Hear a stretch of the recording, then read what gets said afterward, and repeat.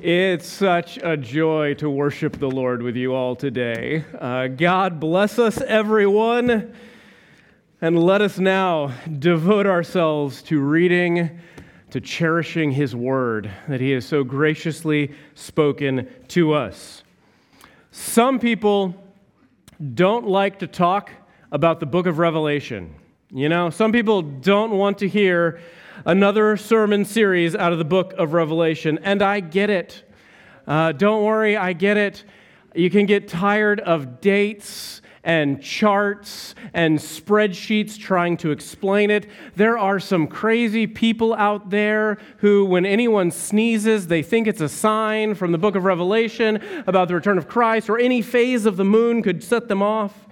I understand why some would not want to go through and read Scripture and do a sermon series on the book of Revelation. So good news for you, we're not going to. However, some of you, it's just so polarizing. Some of you really do want to study the book of Revelation and are very excited about it. And I tell you what, I get it. I agree. It's the word of the Lord for us. This is God telling us what God wants us to know. The book of Revelation is a message of hope that God not only has set us free from sin and death, but that His plan for our lives extends on to all things. That before He created it, He knew what He was going to do, and He's going to bring everything about to a beautiful and glorious conclusion at just the right time. There's a phrase that comforts us. In the book of Revelation, repeatedly, Jesus refers to Himself as the Alpha and the Omega. The one who started it is the one who's going to bring it all to conclusion perfectly.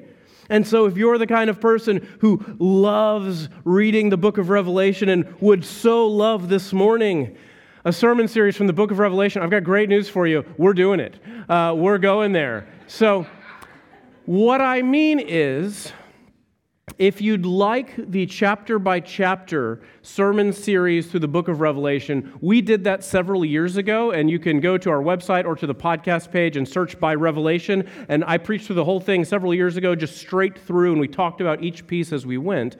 But what we're doing right now, and that I didn't announce to you a couple of weeks ago, so we'll just kind of figure it out depending on which category you fall into, is we're looking at certain themes that appear in this book powerfully and beautifully that you need to know about. So the way we're reading through Revelation right now and talking about it isn't straight through, and it's not about all that is to come, because I believe that most of what's happening in Revelation is yet to come, although the book itself says, write down. God says to John, write down what has been, what is, and what is to come. So it contains all of it, what has been, what is, and what is to come. But the way we're going through is looking at certain themes in the book of Revelation that you would have missed if you skipped over this book, or if you read it just wondering what happens next and in what order it happens next. If you did that, you'd miss these beautiful portraits of who Jesus Christ, our risen Lord, is. You'd miss some of the words that the Holy Spirit has to say to the churches. You'd miss the great hope that we have for new creation. You wouldn't understand how right and good, if terrifying, is the judgment of God. And so that's what we're doing, is going through thematically. And so today, likewise, there are some people who really don't talk about the Holy Spirit much. There's some people who, pray and say, I've heard, perhaps I've said it myself when I was younger, let's talk today about God the Father and God the Son and the Holy Spirit. As if not God the Holy Spirit, just God the Father, God the Son, and the Holy Spirit. Or there are those who perhaps for seasons in life have simply referred to Him as it, the Holy Spirit that's out there. There are plenty of people who aren't entirely sure about the Holy Spirit and what He's supposed to be doing and what our relationship is to Him. And to be certain, there's also plenty of folks out there who can kind of turn you off to the fact because they're seeing the Holy Spirit all the time, and the Holy Spirit's moving them in all sorts of ways every day, and it's a little perhaps out of hand for you. Whereas, on the other hand, and I get it, whereas on the other hand, there's some of you who are very excited to hear about the Holy Spirit and from the Holy Spirit, and I get it. because I'm one of those people. This is our God who empowers us, who is with us, and who is speaking to us today. So do you want to know who this God is who is with you today and speaking to you? If you do, then let's turn to the very last passage in the Bible, Revelation chapter 22. If you're with me on the Pew Bible that I'm reading out of, it's the CSB translation, and we are on page 1104. You go back as far as you can, Revelation 22, verse 6. If you don't know a lot about the Holy Spirit, if you haven't heard a lot about Him, if you know Jesus Christ our Lord and the Father who wants you saved and desires your salvation, was pleased to send the Son for your salvation, but you're not sure how you're supposed to relate to the Holy Spirit, the good news for you is this last book in the Bible, the Revelation, it talks so much about the Holy Spirit throughout. The Holy Spirit is everywhere here. In fact, when John introduces the whole thing, John, who is writing this down, who is in exile out on a deserted island because of the gospel, when he first gets this revelation, when he sees this vision, he says in chapter 1, verse 4, that this is a letter to the 7 churches in the province of Asia, 7 churches that he knew well and wrote letters to specifically. He says, to the 7 churches in the province of Asia, grace and peace to you from Him who was and who is to come, and from the 7 spirits before His throne, and from Jesus Christ, the faithful witness, the firstborn from the dead, and the ruler of the kings of the earth. He says to them, grace and peace to you from the one who was and is to come. He's talking about the Father. And from the 7 spirits of God. This is a phrase that John uses throughout Revelation. Perhaps you might understand it better as the 7-fold Spirit of God. The Spirit of God who is excellent above all spirits. The Spirit of God who is how much better than other spirits? 7 times. The perfect Spirit, God's Spirit.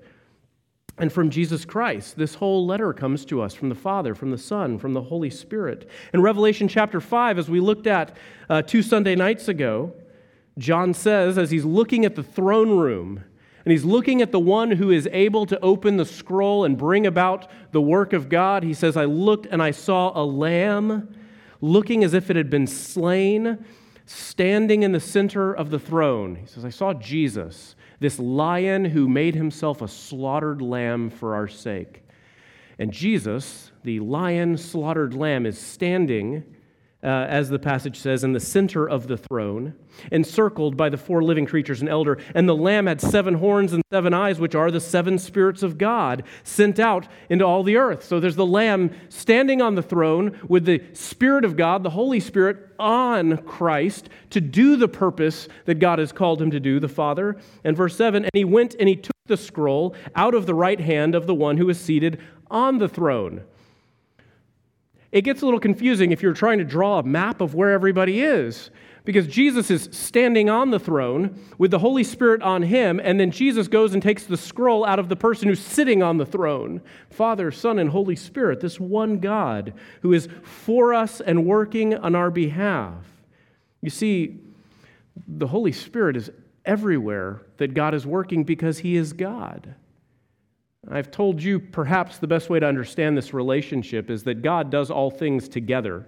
The Father, the Son, and the Spirit are always at work together. And so perhaps this would be helpful for you to understand that in all things that God does, they are done by the will of the Father, by the actions of Jesus Christ, and by the empowerment of the Holy Spirit.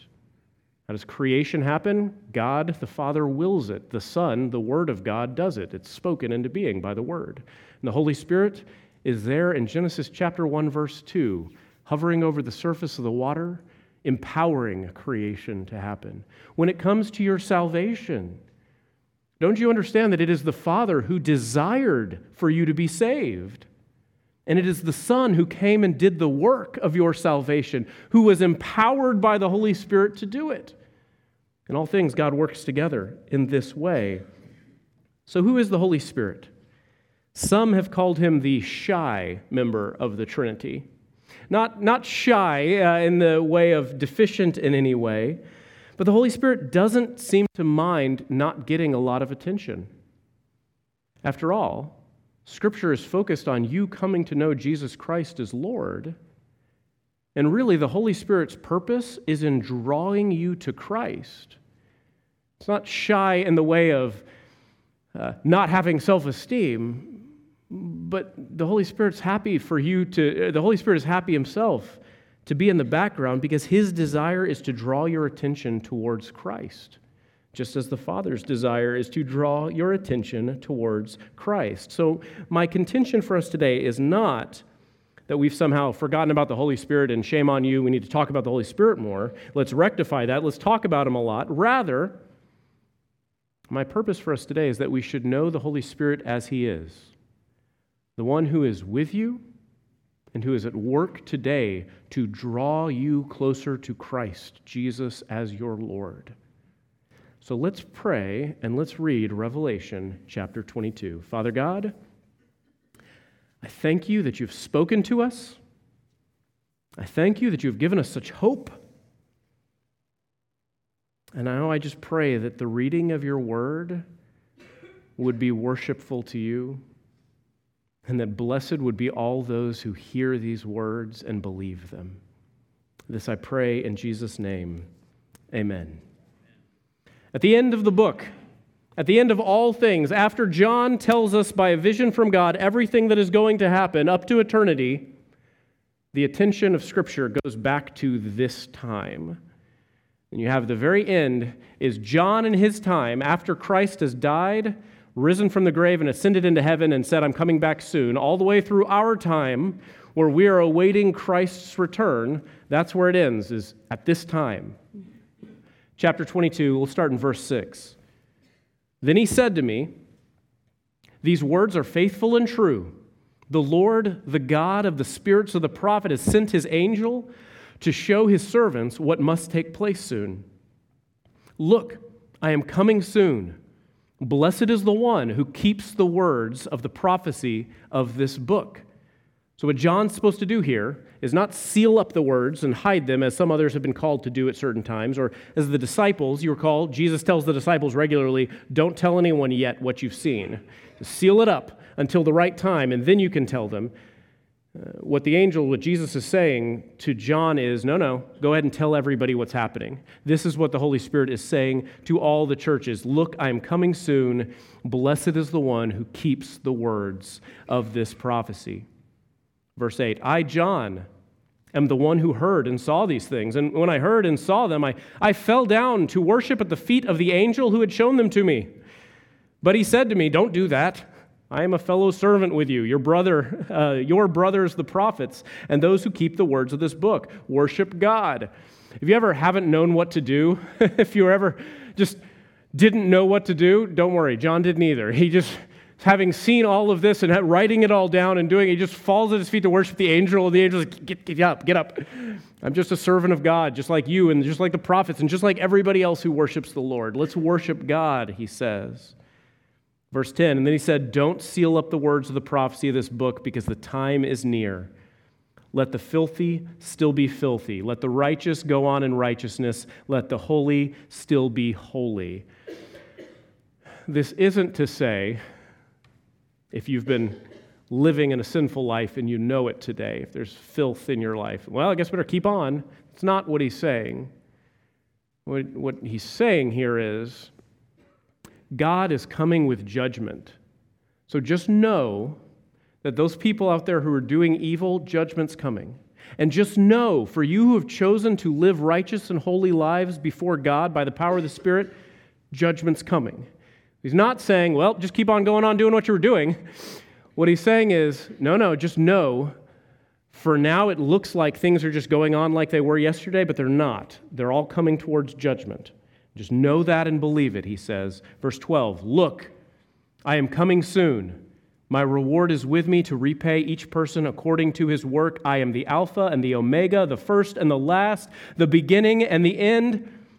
Blessed are those who wash their robes, he says. He's referring to things he's talked about earlier in the book of Revelation, where they're the saints and the martyrs who have washed their robes in the blood of the Lamb. And after they wash their robes in the blood of Christ, the robes don't come out red. The robes come out white, spotless and clean. When you go to Christ, it is like we are stained with sin. We wear our sins around on our sleeve. Everybody knows.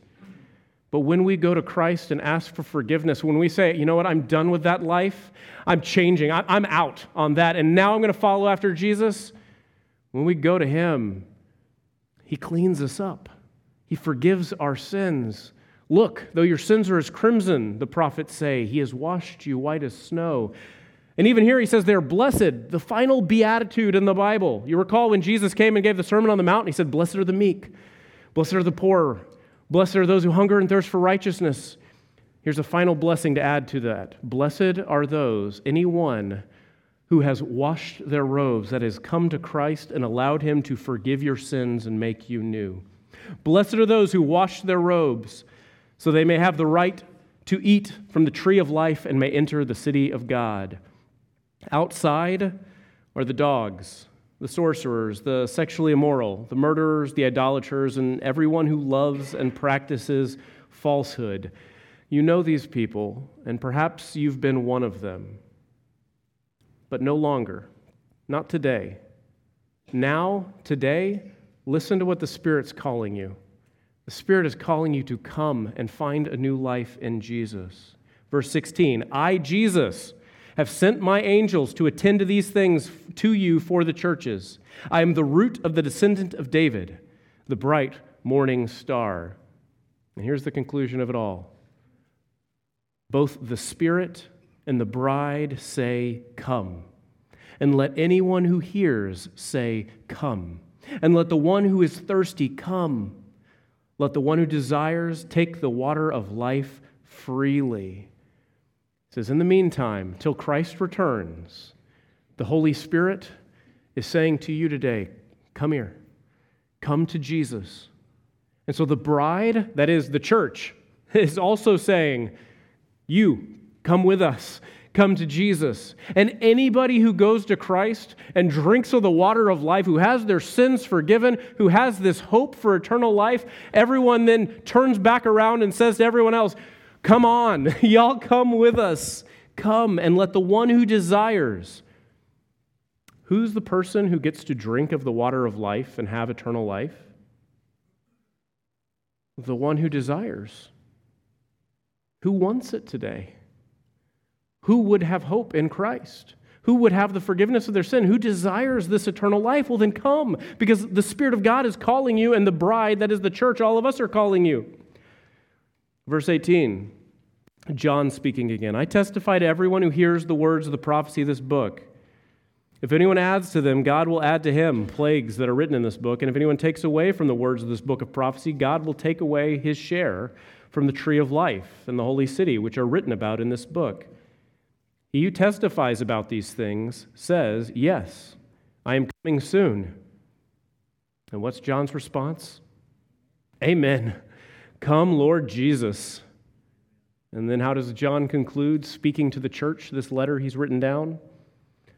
The grace of the Lord Jesus be with everyone. Dear friends, the grace of the Lord Jesus be with all of you. Amen. This is how it ends. You've just finished reading the Bible today. Good on you. We got through the whole thing. Let's talk about the Holy Spirit's role in this. This describes, this passage, what is going on now, that Christ is going to return and the things in this letter of Revelation are going to happen as they are told. But until that point, the Holy Spirit is at work in the world. So who is the Holy Spirit? What does he do?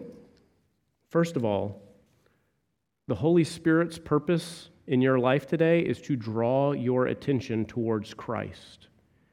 If the Holy Spirit is at work in your life today, then the thing that the Holy Spirit is doing to work in your life today is to draw your attention towards Christ. Christ is our salvation. He is the water of life for us. So this book is true. The Holy Spirit is in your life today saying, come on. Come on, come Anybody who desires it, come to the fountain. Come to the water of life. You'll recall reading this, because the book of Revelation also, it ties together everything in the Bible up until this point. You might remember this talk about the water of life. In John chapter 4, Jesus, on purpose, is sitting at a well in the middle of the day, and a woman of ill repute, so she comes to the well in the middle of the day when no one else is there and everybody else has already gotten their water for the day and moved on. She comes to hide out from people. Jesus is waiting right there to catch her, just as he has planned. And he says, "Could you get me some water?" And she's surprised at this. She knows who she is, and she knows she's also a Samaritan, not fully a member of the nation of Israel. She comes from a product of intermarrying with the other nations, and they're looked down on by Israelites. And she knows Jesus is an Israelite by looking at him. So she's surprised that he would even talk to her, that he'd even be sitting here at this well. And she voices this concern. She says, I'm surprised that you're talking to me and asking me about this. And what's Jesus' response to the woman? Jesus says, "If you knew who was asking you for water, you would ask me for living water, and I'd give it to you." Jesus tells her that he is the living water. He is the one. He says, anybody who I give this water to, they become a spring themselves. A fountain of water wells up inside of them and spills over to other people. Jesus says, I am the water of life. I'm the one where if you come to me, you'll never be thirsty again. And then, just a few chapters later, John chapter 7, Jesus has gone to one of the 3 big festivals that all the Israelites gather up together in Jerusalem for. 3 times a year, they gather up for a big festival.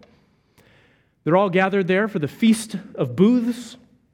And on the very last day of the feast, John chapter 7, the last day, the most important day of the festival, Jesus stood up and he cried out, "If anyone is thirsty, let him come to me and drink. The one who believes in me, as the scripture says, will have streams of living water flow from deep within him." He said this about the Spirit, scripture says. Those who believed in Jesus were going to receive the Spirit. The Spirit had not yet been given because Jesus had not yet been glorified. The very last day of this feast, where they're all supposed to be gathering together and thanking God that he provided a harvest for them, Jesus stands up, gathers everyone's attention, and says, if anybody is looking for some living water, anybody, let them come to me and drink. The one who believes in me will have a stream of living water flowing deep within them. Christ is the living water for us, the one who heals us, the one who nourishes us, the one who quenches our thirst, the one we were made to know, and we won't be satisfied until we know him. All that deep-seated unsatisfaction in our life is there to draw you to Christ. And Christ has cried out, anyone who is thirsty, come to me. I will bring you satisfaction. And now the Holy Spirit is calling to the church as well, come. Anyone who is thirsty, come and drink. And then God himself, the Holy Spirit, is in us and with us. He comes to dwell with us, the Holy Spirit. He draws our attention to Christ initially, and then the Holy Spirit is on us for the rest of our lives to continue to draw us to Christ over and over again every day. It might seem strange that the Spirit is focused on Christ and not on himself, but that's his good pleasure. For example, you might think it's unusual. Why is this Holy Spirit, this is God we're talking about, why is he so content to draw attention to Christ and not have any focus upon himself? But you've seen this and you understand this, right? Because you know, because some of you are, these excellent Christian people who love to faithfully care and serve others and draw them to Christ, and you don't need anybody to know about it. You, so many of you gathered here today, are faithful servants of God who lovingly give generously and care for other people. When you find out about a need, you take care of it, and you're not remotely interested in getting credit. To the point where if I called you out today and said, hey, y'all, you need to know about this member of ours and all this good stuff they did, you'd be upset with me for calling you out. Because your purpose was to draw other people's attention to Christ, yes? Well, the Holy Spirit is the one who leads us all in this behavior. If our good works, if our testimony, if our love and affection and generosity are to draw other people to Christ, it's only because we are led by the Holy Spirit. So, like the Spirit, we also don't really care if anybody knows who we are or what good things we've done. We simply allow the Spirit to work in our life, and we join the Holy Spirit. The Spirit says, let me draw your attention to Christ. The bride says, let me draw your attention to Christ. Who am I? Doesn't matter. Let me draw your attention to Christ. I've told you before, perhaps, the story of a pastor who I worked for named Chris, who, when he went off to college for the purpose of living a terrible, filthy lifestyle. Like, he went off to college to be the one who started the parties. That was his goal when he went off to college. He knew Christ, he had been raised right, but he went off to college to go crazy. Like the prodigal son, his goal was to do whatever he wanted to. And by Chris's testimony, he succeeded. He partied hard. One day, Saturday lunchtime, which was morning to him because of the last night's activities, he walked into the school's cafeteria, bleary-eyed, unable to focus really, to get something to eat, exhausted and beat up. And the way sin doesn't actually fulfill you but leaves you depleted and unfulfilled, there he was standing in the cafeteria line to get some food, and he heard two guys who were right behind him in line came up, and they were just rejoicing and talking about how great their Bible study was the night before and what a joy it was to worship the Lord together and all the great songs they got to sing. And Chris was just standing there hearing these two anonymous people behind him talk about what a joy it was to be fulfilled in the Lord and how God had fulfilled their thirst. And Chris said to himself, yes, that's what I want, not what I'm doing. I'm going to go to Christ. And Chris would tell you today, that's when he really converted his life and turned and repented of all of that and went and found the joy of the Lord. Those two guys, he doesn't know who they are. He never found out. He couldn't tell you. He just heard them talking about what God, how gracious God was and what a joy it was to worship the Lord. And that day for Chris, the Spirit said, come to Jesus. And the bride, the church members were saying, come to Jesus. And he came to Jesus. This is the way it works. The Holy Spirit is drawing our attention towards Christ. But that's not all he does. The Holy Spirit also speaks to the churches. Oh, was it last Sunday that we went on a marathon and looked at all of Revelation chapter 2 and chapter 3, all 7 letters to all 7 churches that God wrote? And each letter, do you recall from last Sunday, begins with, this is what Jesus says to the church, and he describes himself. The great I am, the one who holds everything, the Alpha and the Omega. He says, this is the letter to this church and to this church and to this church from Christ. But do you remember how each letter ends? Let the one who has ears hear what the Spirit is saying to the churches. It is Christ, the Word of God, who speaks, and it is the Holy Spirit who empowers our hearing of it.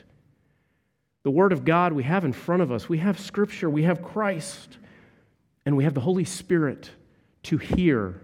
Let the one who has ears hear what the Holy Spirit is saying to the churches. Jesus speaks, but we understand and we know what he's saying and what he wants by the power of the Holy Spirit. You know, sometimes there are things in Scripture that don't make sense to us. Can I get an amen? You know, there are things in Scripture that don't make sense to us. And sometimes there's somebody who comes and explains it to you. And then sometimes you say, I understand it. See, the Holy Spirit used this person to explain Scripture to me, and now I see it and I get it, and it's clear as day. Other times, somebody comes and offers you an explanation of Scripture, and you go, I don't think so.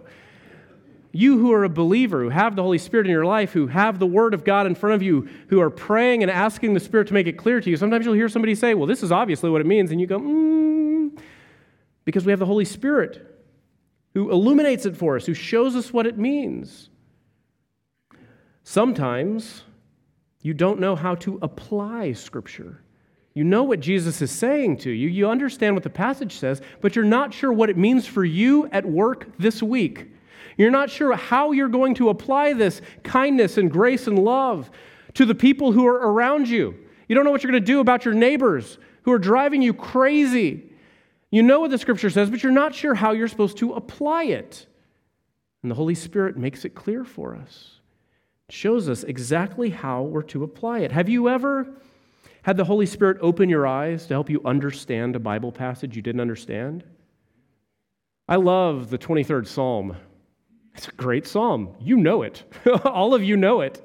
But it's so dense with information that every time you read it, there's a little something different that you focus in on and think about. For the longest time, just growing up and being a child, when I read the 23rd Psalm and it said, "The Lord is my shepherd, I shall not want," I had this vague, almost stoic understanding of "I shall not want."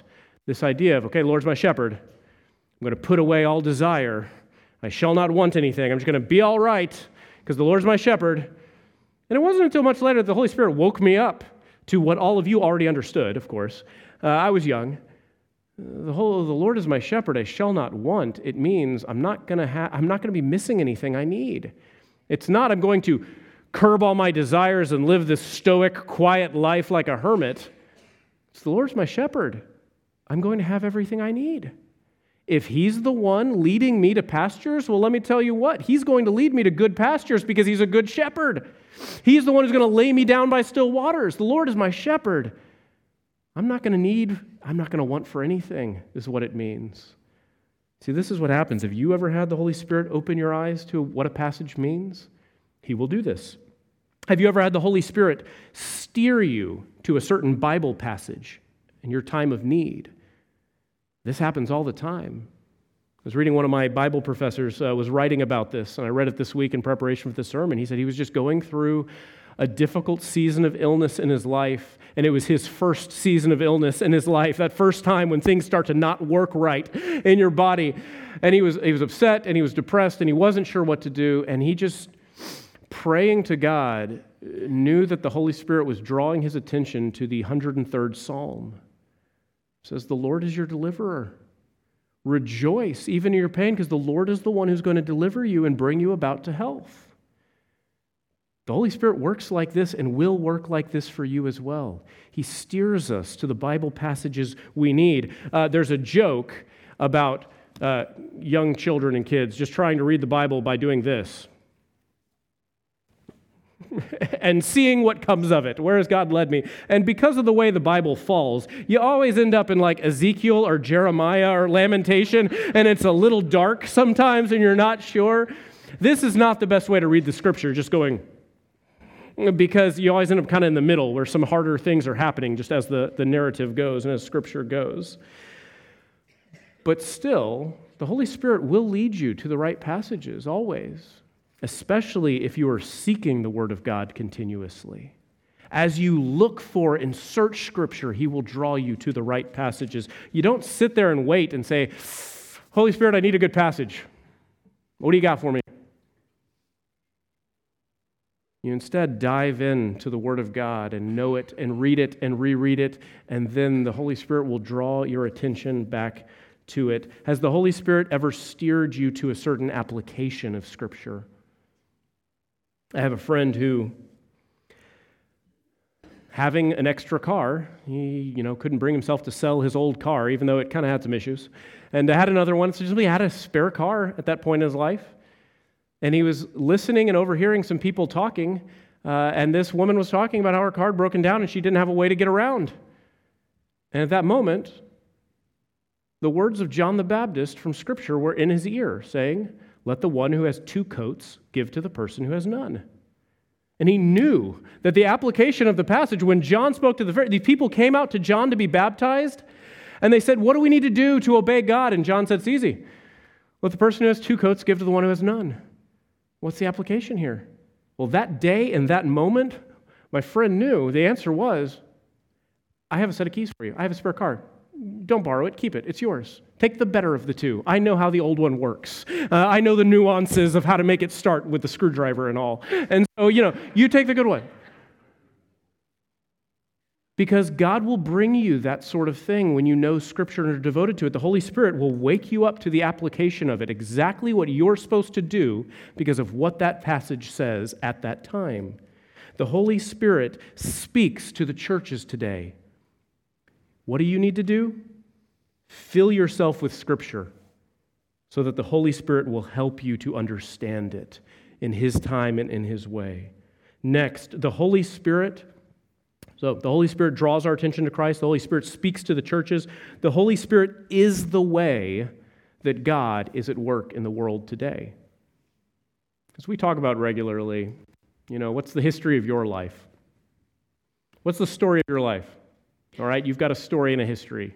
You made some decisions, you went this way in life, you chose that job, you went to this school, you married this person, you made some decisions.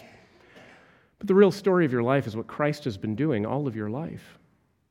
Come to me, is what He's been saying. What's the story of America? This is awfully contentious lately. There are a lot of revisions and say, well, actually the story of America is this. The real history is what's going on with oppression. No, the real history is what's going on with the founding fathers. No, the real history is this is the real story going on. The real story is what God has been doing throughout all time in history with all the nations. And the thing that He has been doing is this, saying to each person for almost 2,000 years now, come to me. This is the history of the world here at this last chapter in chapter 22. What's going on right now? What's God's plan and purpose? The Holy Spirit is saying, come and have eternal life. Come and have the forgiveness of your sins. You didn't know it, but that's what He's been doing in your life all of your life, is trying to draw you to Him. If anything, our lives are a series of blunders, not going to Him, up until that day when we say, what am I doing? I'm going to go to Christ. Let today be the day when you wake up, because the Holy Spirit is calling you to Him. The Holy Spirit says, come. And the bride, the church, that is, says, come. We, all of us, y'all, this is an incredibly evangelistic church by my estimation and measurement. Y'all do great at this.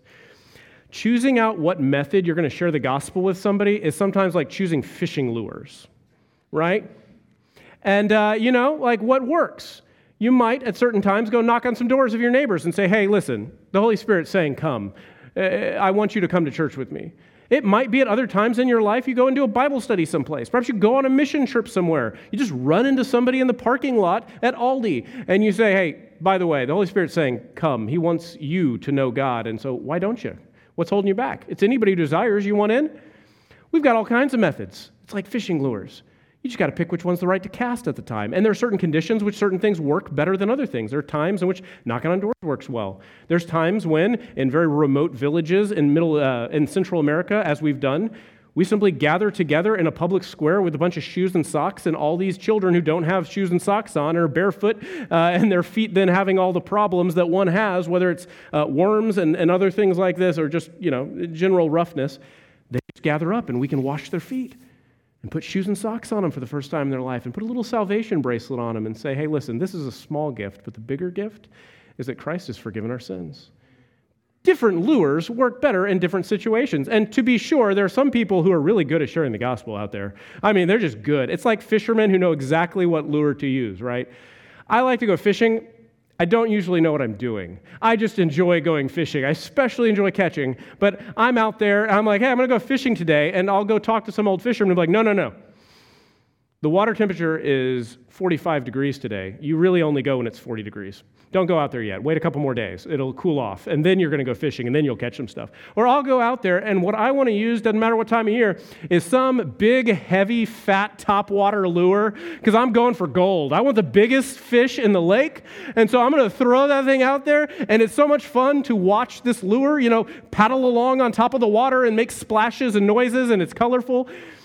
But I'm out there with a fisherman who says, what are you doing?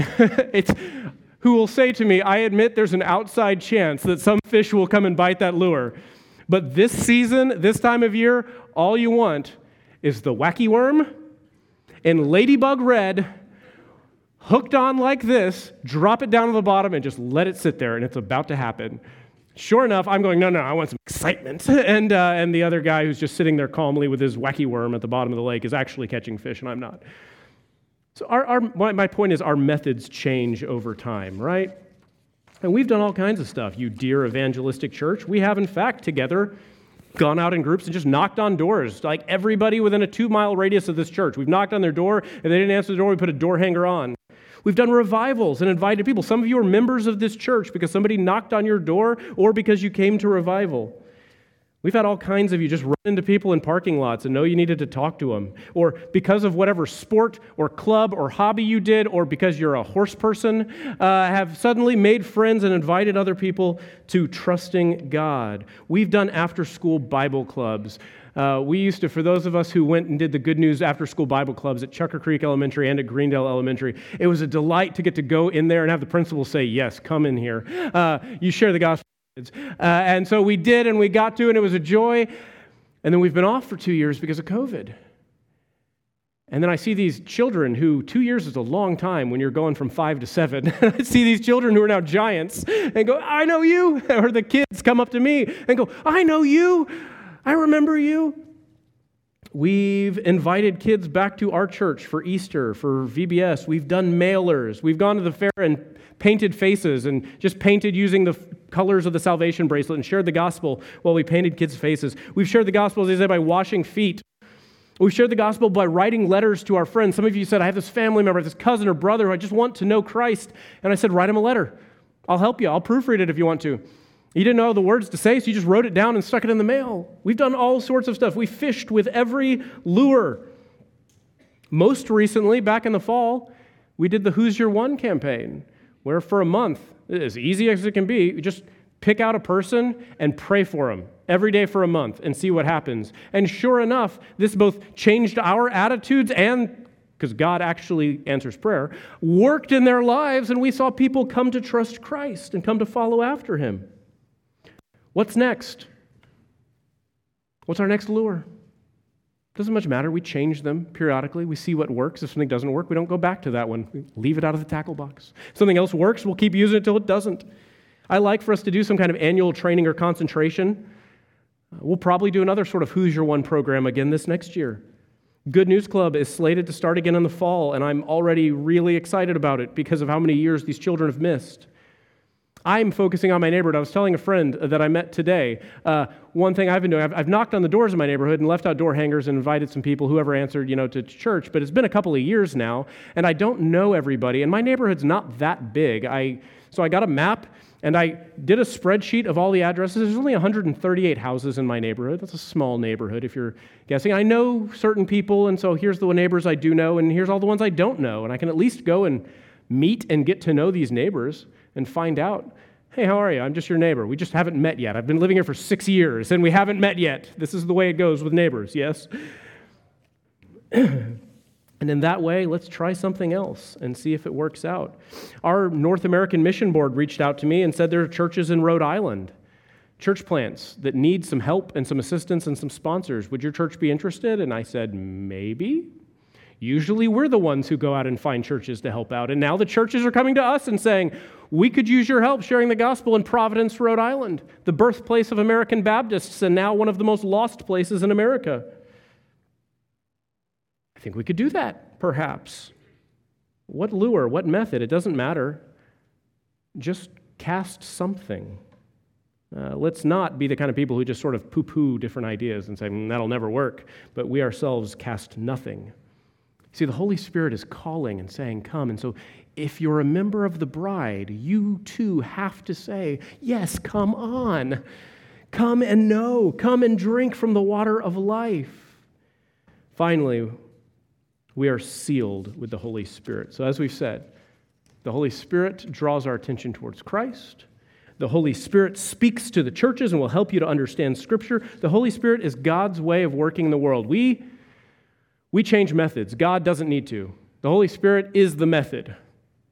From Christ's ascension into heaven until this day, the Holy Spirit is saying, come on, and He hasn't changed. He doesn't need to. It's the perfect call. But we need to join in. And finally, we are sealed with the Holy Spirit. Revelation chapter 6, verse 17 says, how great is the day of the Lord's wrath. Who can stand it? The very end of chapter 6, what's been happening there in chapter 6 is all of the wrath of God poured out on sin and on sinners. And it's terrible and terrifying. And the very end of chapter 6 says, oh my goodness, the terrible wrath of the Lord. Who can survive it? Who can stand it? And then chapter 7 answers that question. Before that wrath is poured out, there are a certain number from the nation of Israel who are sealed. The idea is that they will endure and be able to overcome. And then the next thing that happens after they're all sealed is they join into this great multitude from every tribe, tongue, nation, and people who have themselves been sealed.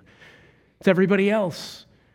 All these who have been sealed by God's power and so will be held by God until the end, no matter what happens. You and I, if we've trusted Christ, we are sealed by the Holy Spirit. In Ephesians chapter 1, and we were singing about it this morning. In Ephesians chapter 1, Paul, who's writing it, he just breaks out in praise for everything that God's done. Ephesians chapter 1 is great. He's writing to this church and he says, y'all, thanks be to God because he's given us redemption by his blood. Thanks be to God because he's made reconciliation for us. Thanks be to God because all this grace he has lavished all over us. He says he chose us out. He predestined us for his good pleasure and by his good pleasure. Thanks be to God because he's given us an inheritance in the heavenly places. And then he closes this way. Thanks be to God because, verse 13 of Ephesians chapter 1, because in him you also were sealed with the promised Holy Spirit. When you heard the word of truth, the gospel of your salvation, and when you believed it, when you heard it and you believed it, you were sealed with the Holy Spirit. The Holy Spirit is the down payment of our inheritance until the redemption of the possession to the praise of God's glory.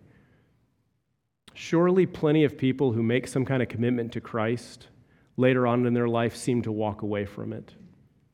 I can't give you any assurance for anyone else's salvation. Periodically, somebody will come up to me grieving over the loss of a loved one and say, well, they hadn't followed Christ for decades now,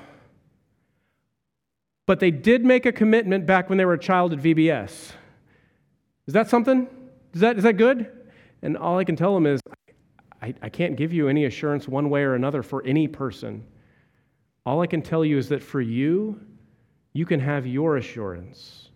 See, the case for other people, surely there will be plenty of people who say, Lord, Lord, who make a commitment to Christ and will later walk away from it in life. We're to understand these ones were never properly trusting Christ. But we can know for ourselves, you who worry about having lost your salvation, you need to worry no longer. The idea is this: if you could lose your salvation, you would. If I could lose my salvation, I would have lost it by now. One of my children can lose anything. It's like their spiritual gift. It doesn't matter what they have, they can lose it. I mean, it could be giant. I could give them a car. How did you lose a car? How did you lose something? It was a dog. It was alive. How did you lose it? I have a child who's just good at losing things, and you and I are perhaps like this. If we could lose our salvation, we would. But we're not the ones who hold it, and so we can't lose it. Christ holds our salvation. What do we have?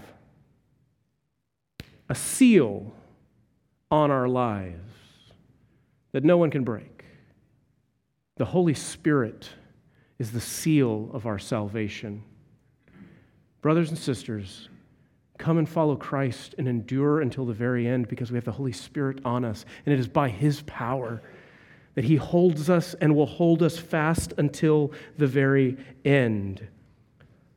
Trust the Holy Spirit of God to hold you tight. This is the only application, that you need to trust that the Holy Spirit is holding on to you in all things. Where shall we conclude in this passage today? Perhaps like this: let the one who has ears to hear what the Holy Spirit says to the churches. And the Holy Spirit says, come. And the bride says, so the Holy Spirit is saying, come. And what does the bride say? And let the one who comes, let anyone who is thirsty, let them come and drink from the water of life freely.